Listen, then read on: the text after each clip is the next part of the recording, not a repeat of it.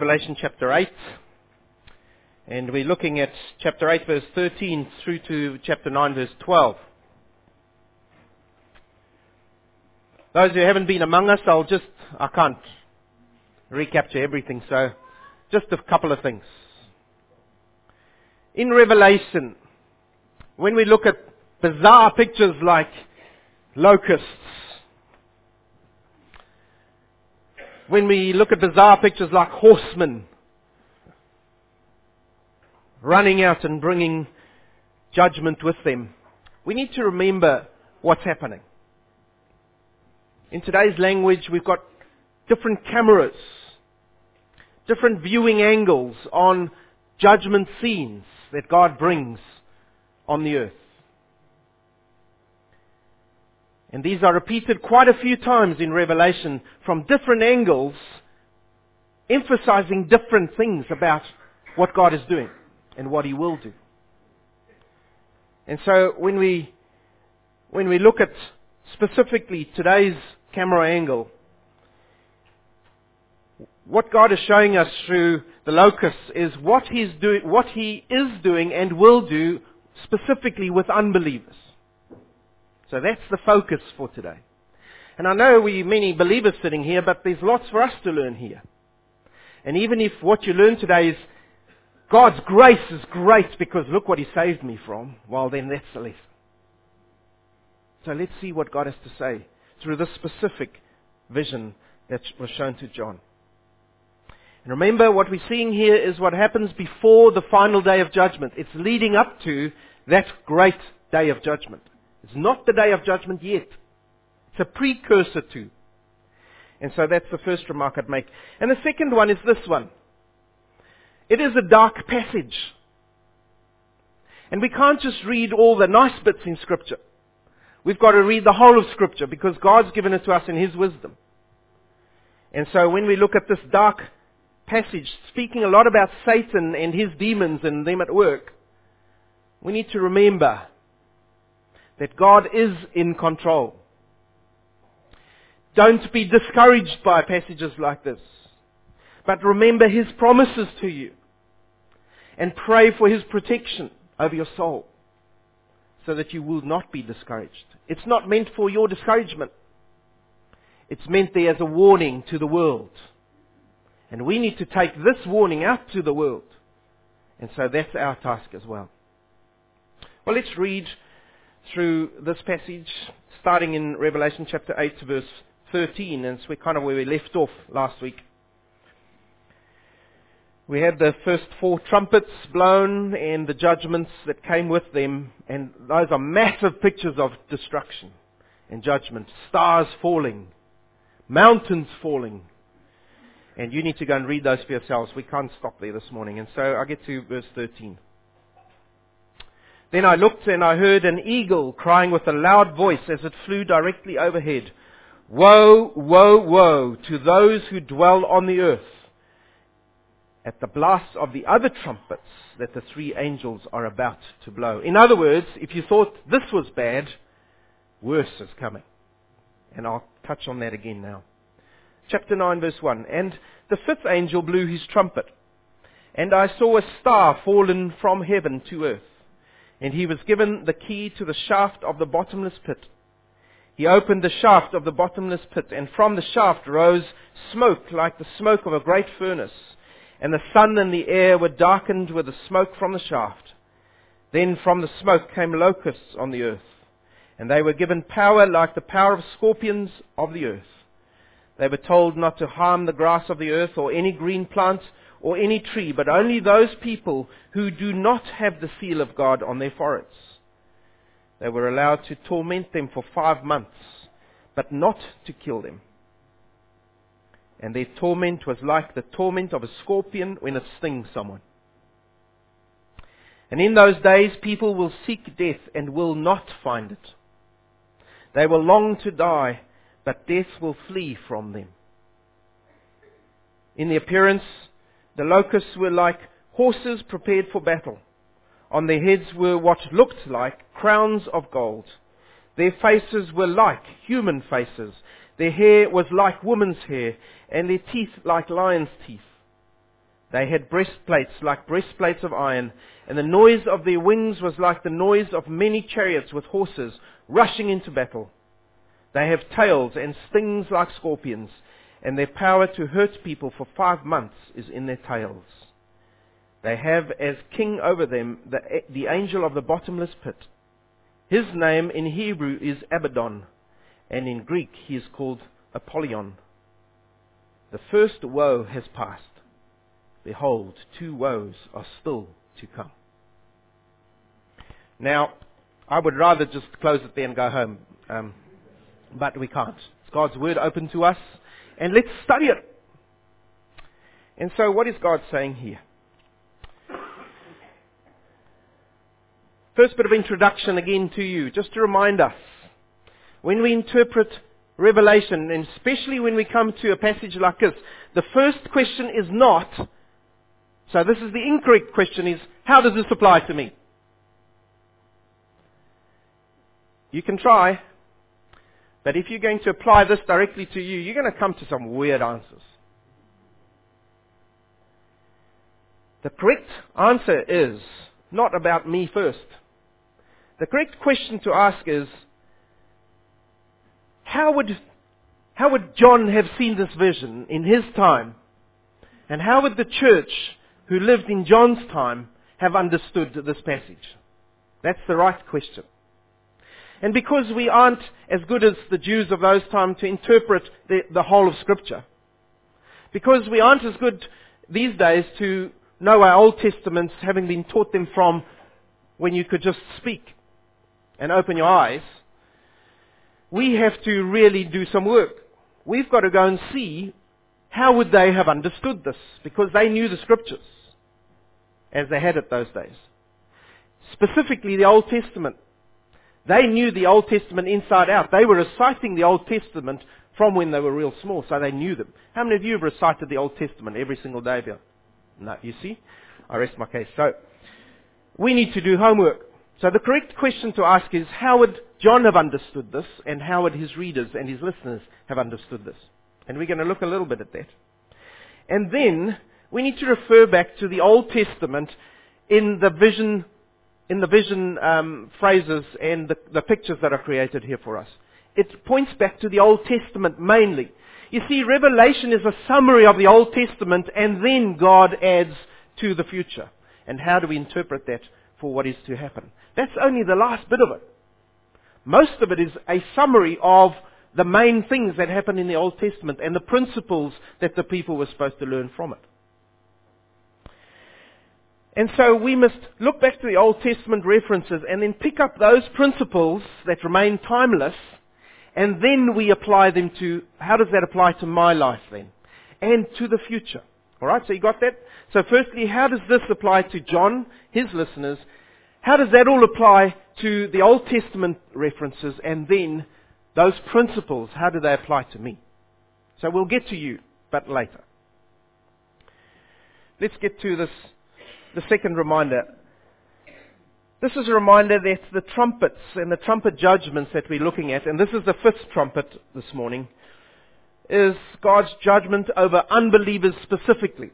So it's not about us as believers and what's going to happen to us, but what is going to happen to those who have not yet put their trust in Jesus Christ when these things happen and are happening. If you don't do that, you will also be open to misinterpretation. Alright, let's look at this eagle. Here we have in chapter 8 verse 13, this eagle coming at treetop level, right in the middle of the sky, and there's relevance for that, so that everyone could see this eagle. And in the Jewish mindset, it could have been an eagle or a vulture. They were kind of used, a bit of interrelatedness. But this eagle cries, woe, woe, woe. What does the word woe mean? It's not a pop song. Woe, woe. It's not that. It's judgment, judgment, judgment. That's what woe means. And eagles were known in 2 ways. They were either birds of victory, give me wings as those of an eagle, or they were birds which brought God's judgment, which were messengers that judgment was coming. And so in Jewish culture, if you want to read about that, Hosea chapter 8 verse 1, I've listed these for you. Jeremiah 4:13, and I've just picked a few. Lamentations 4:19. But specifically go and read the book of Joel. Because today's passage on the locusts is basically a summary of what happens in the Old Testament book of Joel, Joel, and also Exodus, to do with the locusts. So those are the two main focuses. And so this eagle comes and he's crying, judgment, judgment, judgment from God. And if you thought what has come now was bad, what is now to come is worse. And so let's see what this is. And we get to our fifth trumpet, verse 1. And the fifth angel blew his trumpet, and I saw a star, note this word, fallen from. I saw a star fallen from heaven to earth, and he was given the key to the shaft of the bottomless pit. So, when the fifth trumpet blows, the Apostle John, in his vision, sees a fallen star. It has already fallen. When did it fall? Well, we need to refer back to chapter 8, verse 10 and 11. There was this big star which was like a mountain which fell onto the springs, onto the sources of life. And we saw last week that this referred to Babylon, that evil city, which also became an emblem for Satan himself, that fell to the earth. How do we know Satan fell to the earth? Jesus says so. Turn to Luke chapter 10, verse 17 to 20. Jesus gives us a bit of an interpretation of what is happening over here. Luke chapter 10, verse 17 to 20. And I'll specifically be referring to verse 18 here. 72 returned from their mission, and the Lord says this. And they said, Lord, on our mission, even the demons are subject to us in your name. And this is what Jesus said. Now we need to learn from this. It has application here this morning. This is what Jesus said. And he's the Son of Man. He knows all of time. He said, I saw Satan fall like lightning from heaven. Behold, I have given you authority to tread on serpents and scorpions and over all the power of the enemy, and nothing shall hurt you. Why? We know now. They sealed. Okay, we'll get there. Nevertheless, do not rejoice in this, that the spirits are subject to you, but rejoice that your names are written in heaven. So verse 18 specifically, Jesus refers to that moment before their existence, when Satan was cast out of heaven. Why? Because he came up as an angel of light, and he thought, I can put myself above God. His pride tried to put him above God, and God cast him out of heaven, together with all the angels who had the same thoughts with him, and they were cast away and we'll come to this, they were cast into the abyss.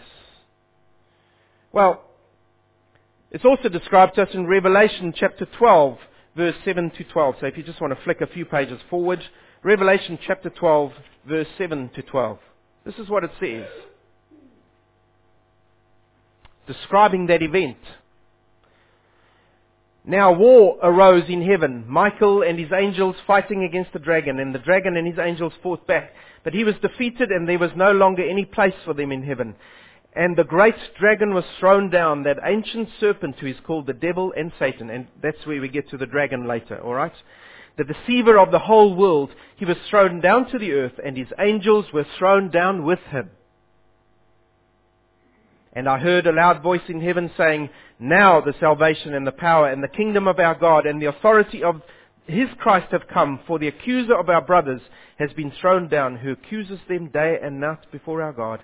And they have conquered him by the blood of the Lamb and by the word of their testimony, for they loved not their lives even unto death. Therefore, rejoice, O heavens, and you who dwell in them. But woe to you, O earth and sea, for the devil has come down to you in great wrath, because he knows that his time is short. Now there's a mix of time there. Don't get confused by that. There's a mix of what happened before mankind was around and also after, and pointing towards the future.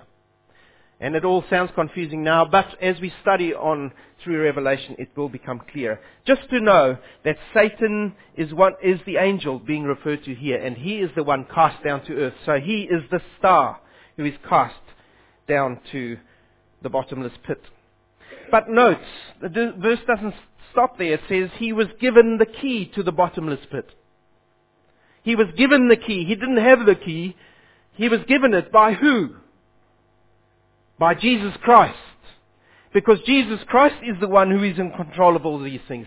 He is the sovereign God. He has the key to all these things. And he is the one who gives Satan the key to the bottomless pit so that Satan can go and do what Satan must do. So he's got delegated authority from Jesus Christ.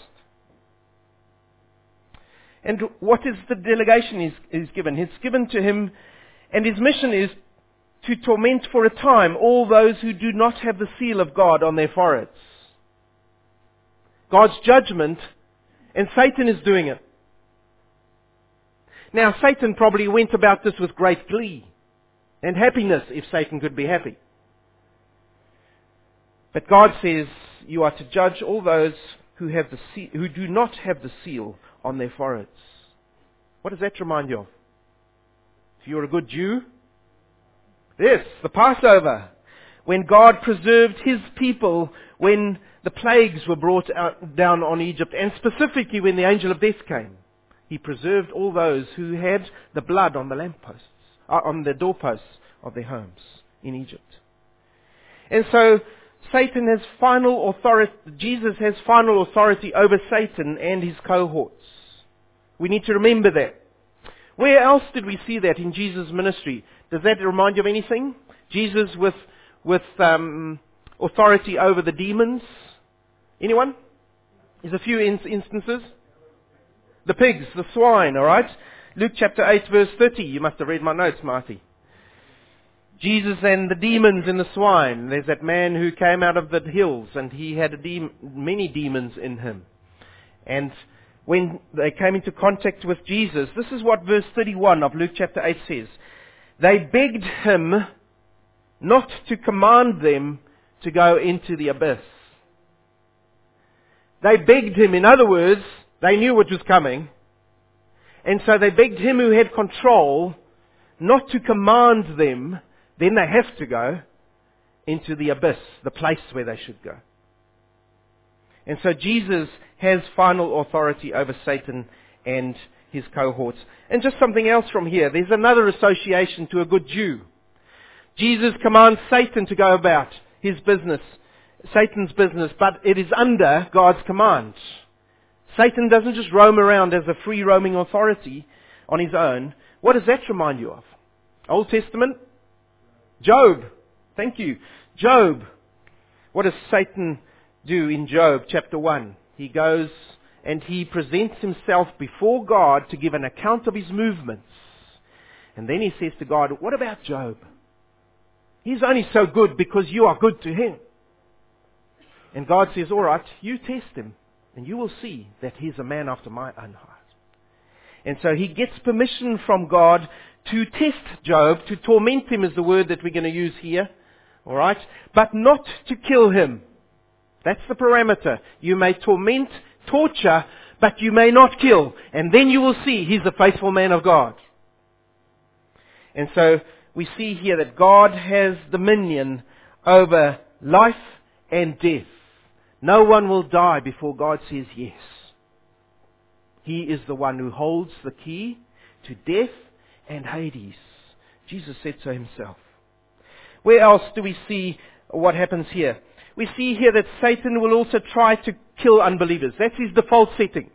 He will try to kill unbelievers. Why? Because then they can't repent. How do we know this? Well, in Scripture, we have various instances. One of them is Mark chapter 9, verse 20 to 22. There we find a demon-possessed boy described. And what did he keep doing with his demons inside him? He kept throwing himself into fire. When they pulled him out of the fire with burn marks all over him, he then would jump into a pool of water and try to drown. It was the demons in him. Satan was wanting to kill him. Why? So they wouldn't have a chance to repent. Because Satan knows a little bit of the big picture too. And what happens there? He can only do that until that boy is delivered by God. Satan has limited ability. He can't kill anyone unless God says yes.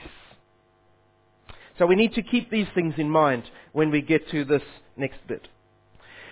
And so this is the summary of this, and I want to put it to you in this way. Satan and his servants will never want good for unbelievers. Did you hear me today?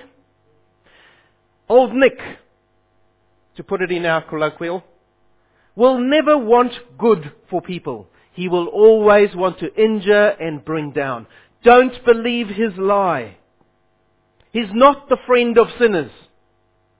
There's only one friend of sinners. And who is that? Jesus Christ. What does that old hymn say? What a friend we have in Jesus, all our sins and griefs to bear. Only one friend of sinners. Don't believe Satan. You're not going to have a good time with him in hell. Right, we'd better move on. Verse 2 to 6. What do we see now in this vision that John sees?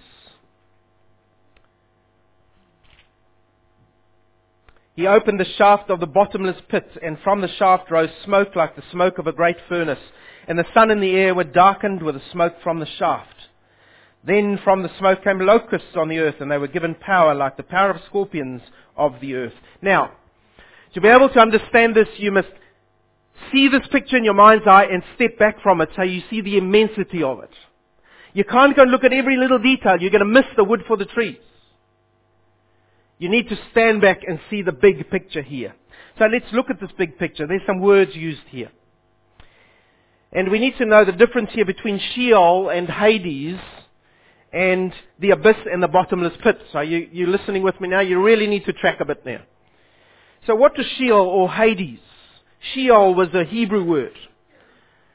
Hades is a Greek word for the same thing. Alright, so we've done a bit of Hebrew and Greek. Sheol is the Hebrew word which refers to death. Hades is the Greek word referring to the grave.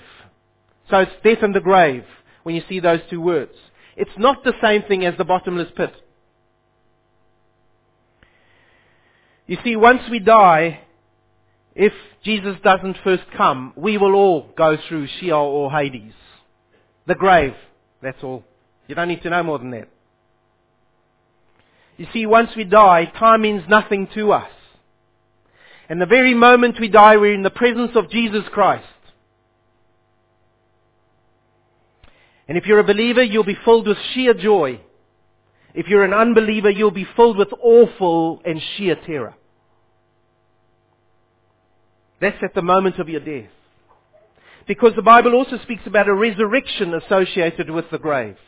For everyone, believer and unbeliever. Acts chapter 24 verse 15 speaks about this. A resurrection of the unrighteous and the righteous. We'll all live again. The resurrected who are in Christ will rise to an eternal life with Christ in heaven. What did he say to the thief on the cross? This very day you will be with me in paradise. But to those who do not believe, he promises through his word, this very same God, you will rise to an eternal punishment in hell, or Gehenna, which is the other word used. And so, we will all be resurrected. Don't believe the lie that once you die, it's all over. That's called annihilation. And some of the people that knock on your door will bring that to you and say, that's what God's word says. It's not. It's a lie. He says we will all rise again. Some to judgment, some to everlasting life. Okay, so that's Sheol and Hades. We'll all go through there unless Jesus Christ comes again. The grave. Next thing is the abyss, or the bottomless pit, or here's another word for you, Tartarus. We'll get to that one. So what is that all about? This is this place where the demons go. It's kind of a demon prison. And if you're sitting here and you're not a believer, you might think, what's this? This is just, come on, you guys believe this. Yes, we do. Because the Bible says so. And so whether it sounds airy-fairy or not, this is what God's Word says, and His Word says we must believe it. But remember, we're reading a picture here. And so this is the picture. The abyss, or the bottomless pit, is where demons and fallen angels are kept, waiting for the day of judgment. The Bible teaches us that. 2 Peter chapter 2, verse 4. This is what it says. Read with me. 2 Peter chapter 2, verse 4.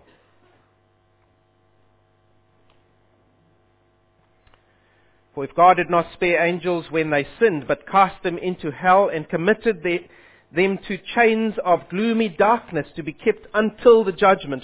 Now the word hell used there specifically is the word Tartarus. It's not the word for hell, the final place where the devil and his angels and sinners will go forever. It is called Tartarus here. Okay? And the Jews often used that in an interrelated way. But it was speaking about the abyss, this bottomless pit, or Tartarus, when Jesus is referring to it here. John is referring to it.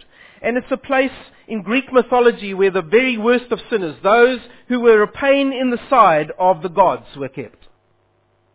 And the Jewish mindset was very influenced by Greek mythology. But here, God's truth today, what God is speaking about here is, and the place where He keeps fallen angels is not mythology, as some would say, but it is in the reality described in Scripture. And so we must believe it. I hasten on. When Satan opens this bottomless pit or the abyss, smoke comes up from it.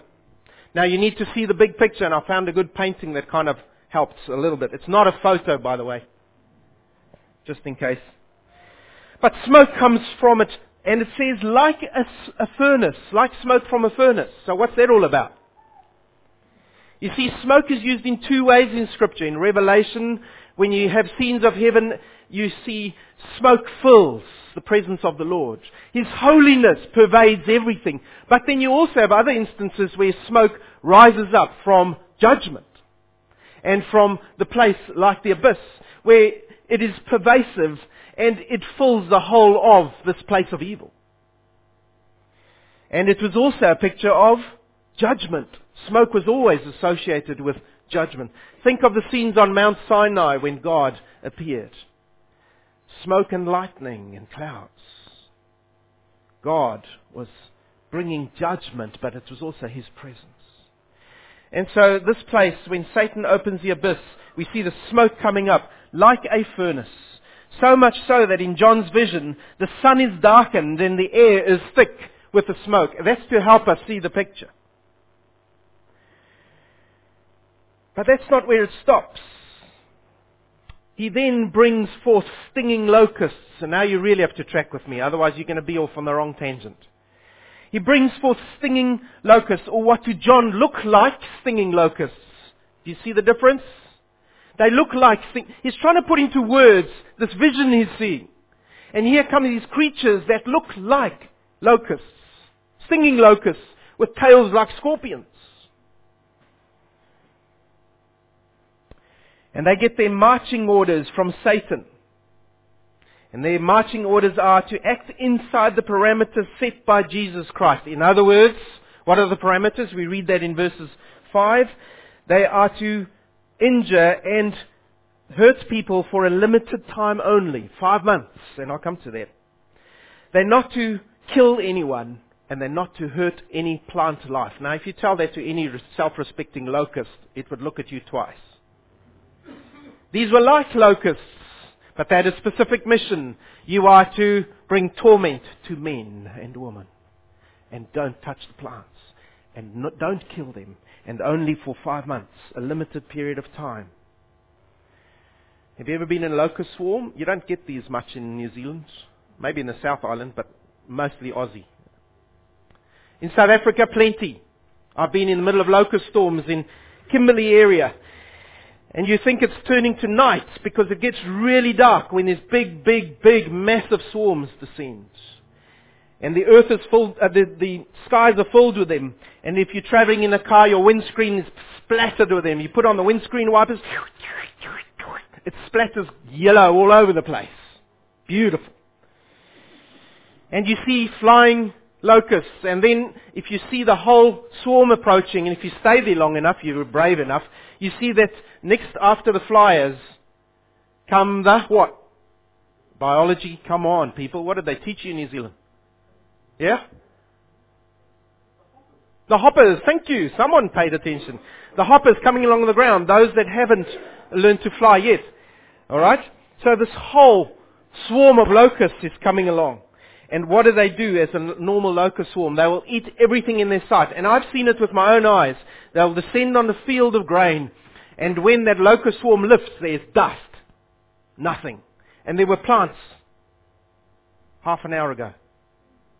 And the sound you hear is an amazing sound. It's just the sound of insects flying and eating. It's terrifying. But what makes up for it is when you're traveling in the car and you can kind of squash all the hoppers. And you hear that sound under the tires. It's really good. Alright, back to our text. So, this locust swarm comes and Satan summons them from the depths of the abyss. And they're told to go out for a period of 5 months. Now, why not a third of the time? Well, 5 months. There must be a reason for that. You see, in Israel, when locusts descended on the country, they usually stayed around for a period of 5 months. And then they were gone again. But they usually only stayed for a few hours, or at worst a day, and then they moved on. But the Lord says this time, they will be around for 5 months. They will bring my judgment on you as unbelievers for the full period of judgment I have given to you as people in my time. They will be there. And for the full period, I will not relent.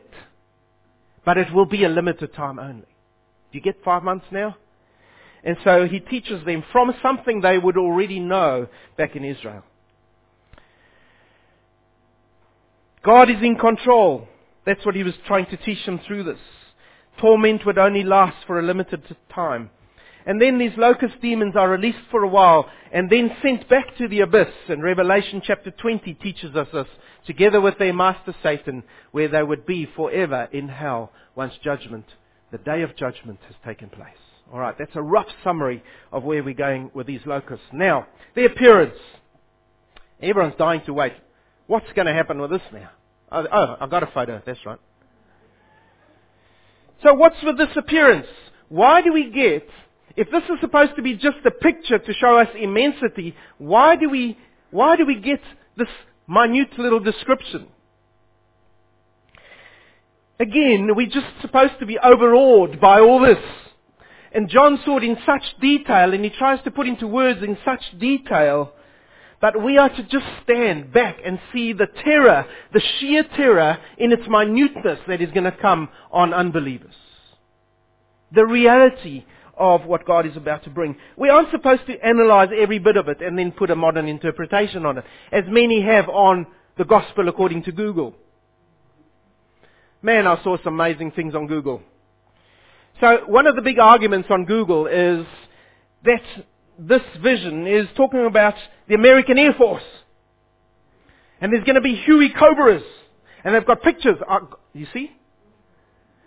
And they've interpreted everything. The wings are like the sound of the rotors. And the crown is the emblem. And that could be most things. Faces of the pilots. Yeah, that's what the text says. And the tail of the scorpion. Don't know about that one. The new ones now, the uprated models, have got machine guns in the tail, so yeah. Breastplates, they've got armor plating, teeth of a lion, you know, those big teeth they paint on all the American planes somewhere. No.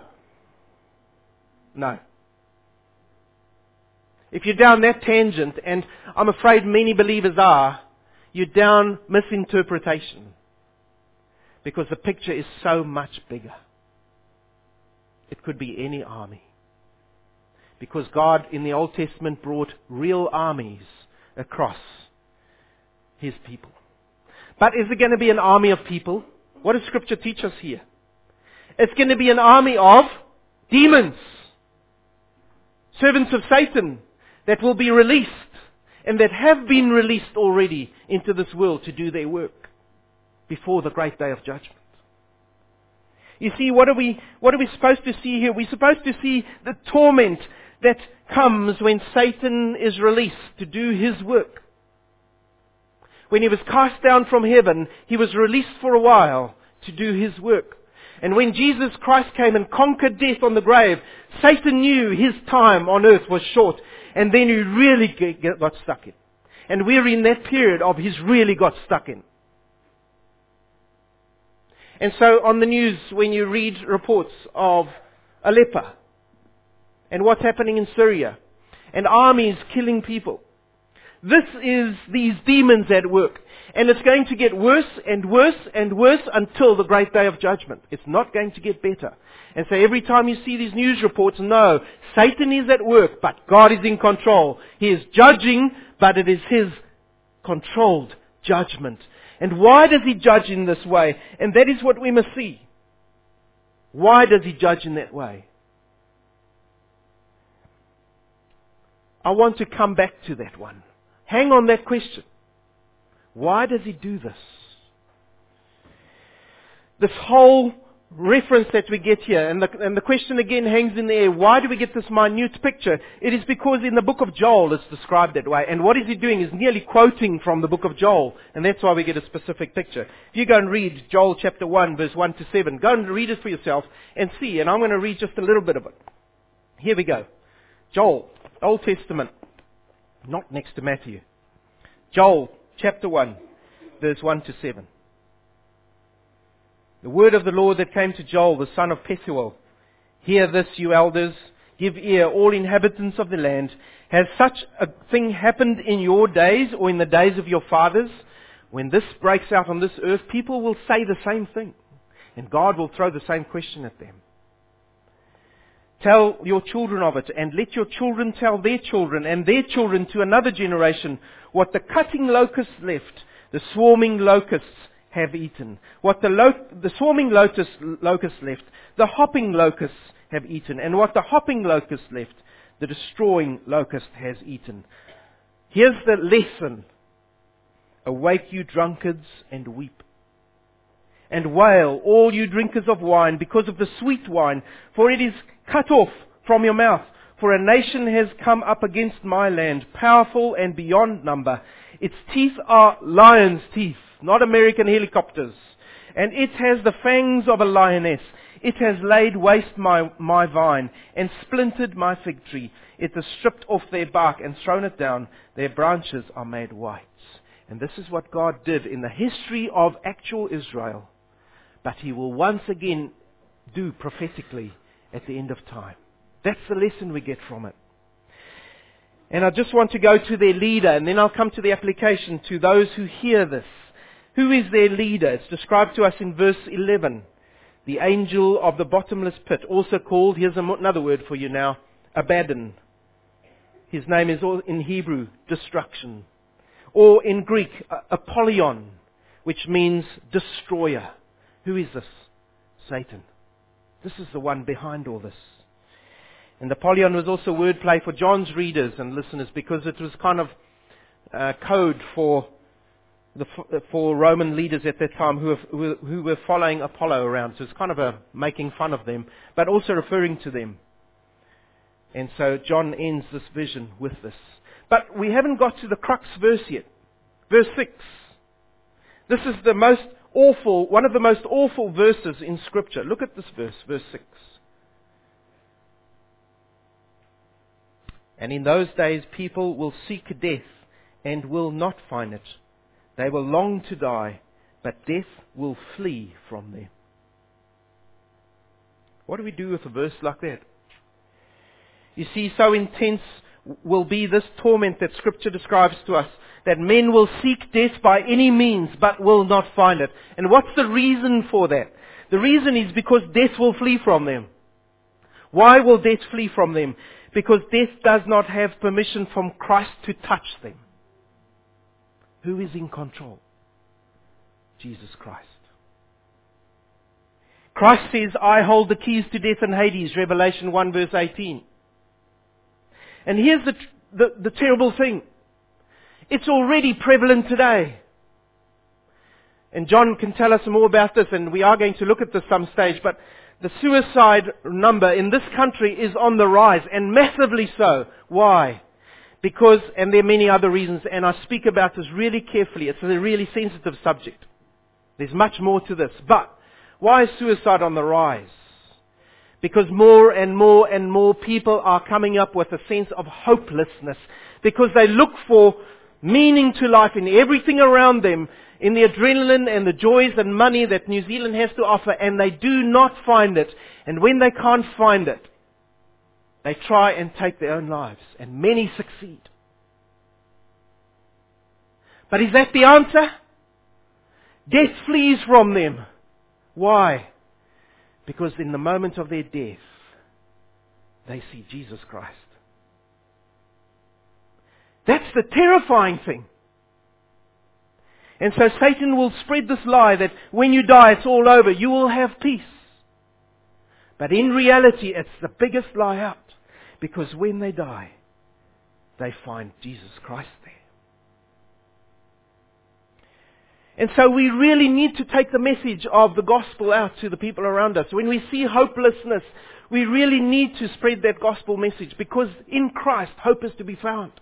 And we need to get around these people and find medical help for many of them, so that they don't put their own hands to their own lives. Satan is at work. It's the judgment of God on mankind who do not know Him. And sadly, many believers also, for various reasons, lose hope and take their lives. And we leave them in the hands of Jesus Christ. He knows their souls.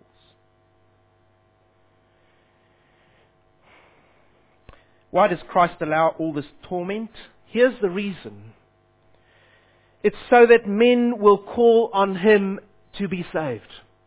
Is this the last day of judgment yet? No, it's leading up to that. And how do I know this? Because the same Old Testament book, Joel chapter 1, tells me the answer. Joel chapter 1, verse 13 to 20. This is what it says. I'll get there, just hold. Joel chapter 1, verse 13 to 20. Listen to this. Put on sackcloth and lament, O priests. Wail, O ministers of the altar. Go in. Pass the night in sackcloth. In other words, just look at the headings on your Bible there. He's calling the nation to repentance. Judgment is coming on you, but there's still time to repent. Now look further on. Chapter 2. Because the day of the Lord is coming, then you will have no more time. And so when this judgment comes on people, the reason is so that they would repent. And so when unbelievers experience the torment of God, His judgment on them, He is saying to them, repent, there is still time. Don't leave it. You will be destroyed forever and ever and ever, endlessly. But will they repent? Now we're going to sneak ahead and look. Look ahead to verse 20 of the chapter we're in. Verse 20. The rest of mankind who were not killed by these plagues, what did they do? They did not repent of the works of their hands, nor give up worshipping demons and idols of gold and silver and bronze and stone and wood, which cannot see or hear or walk. Nor did they repent of their murders or their sorceries or their sexual immoralities or their thefts. Right in the middle of all this judgment, do you see the hardness of the human heart when sin is there? Do you see the pervasiveness of sin? Do you see why we need Jesus Christ to save us? We cannot save ourselves from that sin which is so rooted in us as unbelievers. It will drag us to hell. You need Jesus Christ to save you from that. You cannot do it in your own strength. You will die in your sin without coming to Jesus Christ. I plead with you, come to Jesus Christ. He is the one who is so much more powerful. He is the sovereign God, the all-powerful one. He will save you. And you will not die in that sin. But if you don't come, you will definitely die in your sin, because Satan will not help you. He will help you to hell. What do we do with this? I want to ask two questions, and then we're through. Firstly, to you this morning, if you're not a believer, if you are unprotected by the blood of Jesus Christ, if this is the passage that is relevant to you this morning, this is what I ask you this morning. I plead with you, don't believe Satan's lie. Satan is not an independent agent. Satan does not operate on his own, but he is under God's authority. This is not a struggle between two equal forces, as he would have you believe. It is not a struggle between yin and yang, good and evil.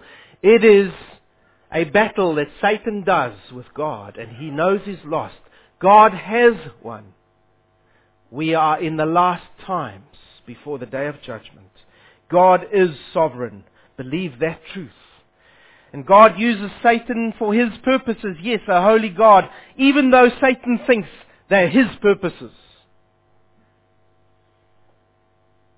But Satan bows the knee to God. And listen to me, Satan does not bow the knee to you. He will bring you down. He bows the knee to God. And so Satan won't look after you. He's out to destroy you if you do not have Jesus in your life. He will injure you and destroy you. And He's blinded your eyes to the truth of who Jesus really is. 2 Corinthians 4 verse 4 says that Satan has blinded the eyes of the unbeliever to the truth of who Jesus is, so that you won't repent. That's your friend. And so I plead with you, come to Jesus Christ. If you're experiencing fears, if you're experiencing anxieties in life, despair, futility, spiritual confusion, these are all the side effects, all the symptoms of being on the run from God. Stop your running. Bow the knee to Jesus Christ. You can't run when you're kneeling. Bow to Jesus Christ. He is the real, true God. Bow to Him. Ask Him to come into your life and to save you and to bring His protection of His blood, His power, His love on your life. And you too will experience the love of Almighty God. And He will save you from what is to come on you if you don't hear Jesus Christ. And those of you who are believers, those of you who are protected, I want to remind you this morning from this very same passage, who is in control? You see, we need to remind ourselves because stuff happens. And when we look at the wind and the waves, and you'll hear this nearly every Sunday from me, you will start to doubt, like Peter did. We need to be reminded who is in control. God is. Jesus is sovereign. Jesus is omnipotent, all-powerful. He holds the key to this life. He holds the key to the next life. Life and death are His domain, not Satan's. Your soul is protected. Don't believe Satan's lie and start to doubt. And He will keep you from any harm by the seal of Jesus Christ, which is on your life. And when you look in the mirror, like I said last week, you'll only see wrinkles. You'll see nothing else. There is a seal on your life. There's a seal of the Holy Spirit all over your life. He's inside you, all around you. There's a seal of Jesus who lives in and with you and through you. You've got the name of the Son of God on you. You bear the passport of the Lamb, and you belong to Him. Believe these truths. Don't become dispirited and discouraged. God has placed His Spirit in you and over your life. You are sealed for eternity. Satan cannot steal that from you. God be praised. How do we then live in these last days? James chapter 4 verse 7 to 8 says this, and I close with this. And this is how we practically live in these last days. James chapter 4 verse 7 to 8. Submit yourselves to God. That means bow the knee. Resist the devil. He will flee from you.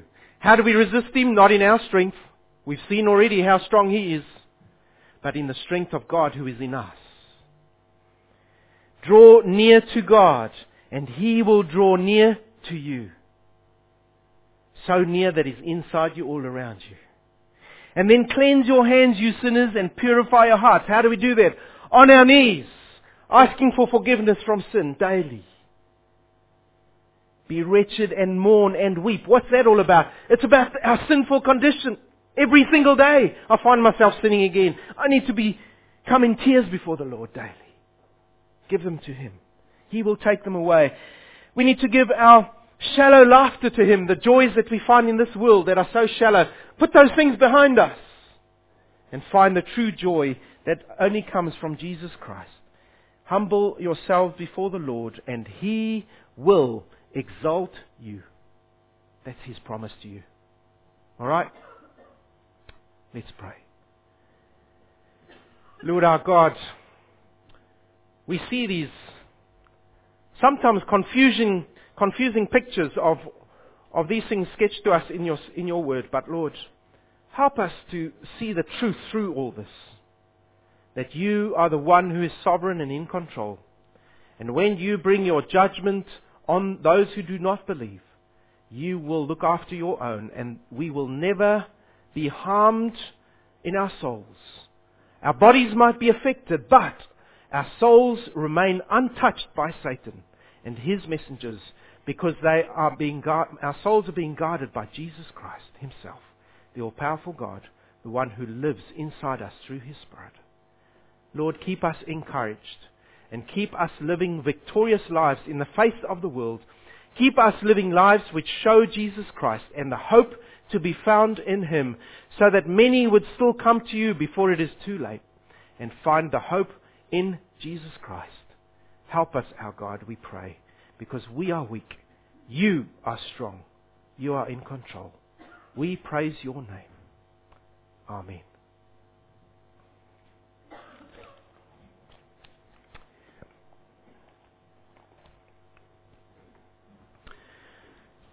We're not going to sing a last hymn at the end. I want us to sing the doxology written in 1694. So no, you don't know it from when it was written.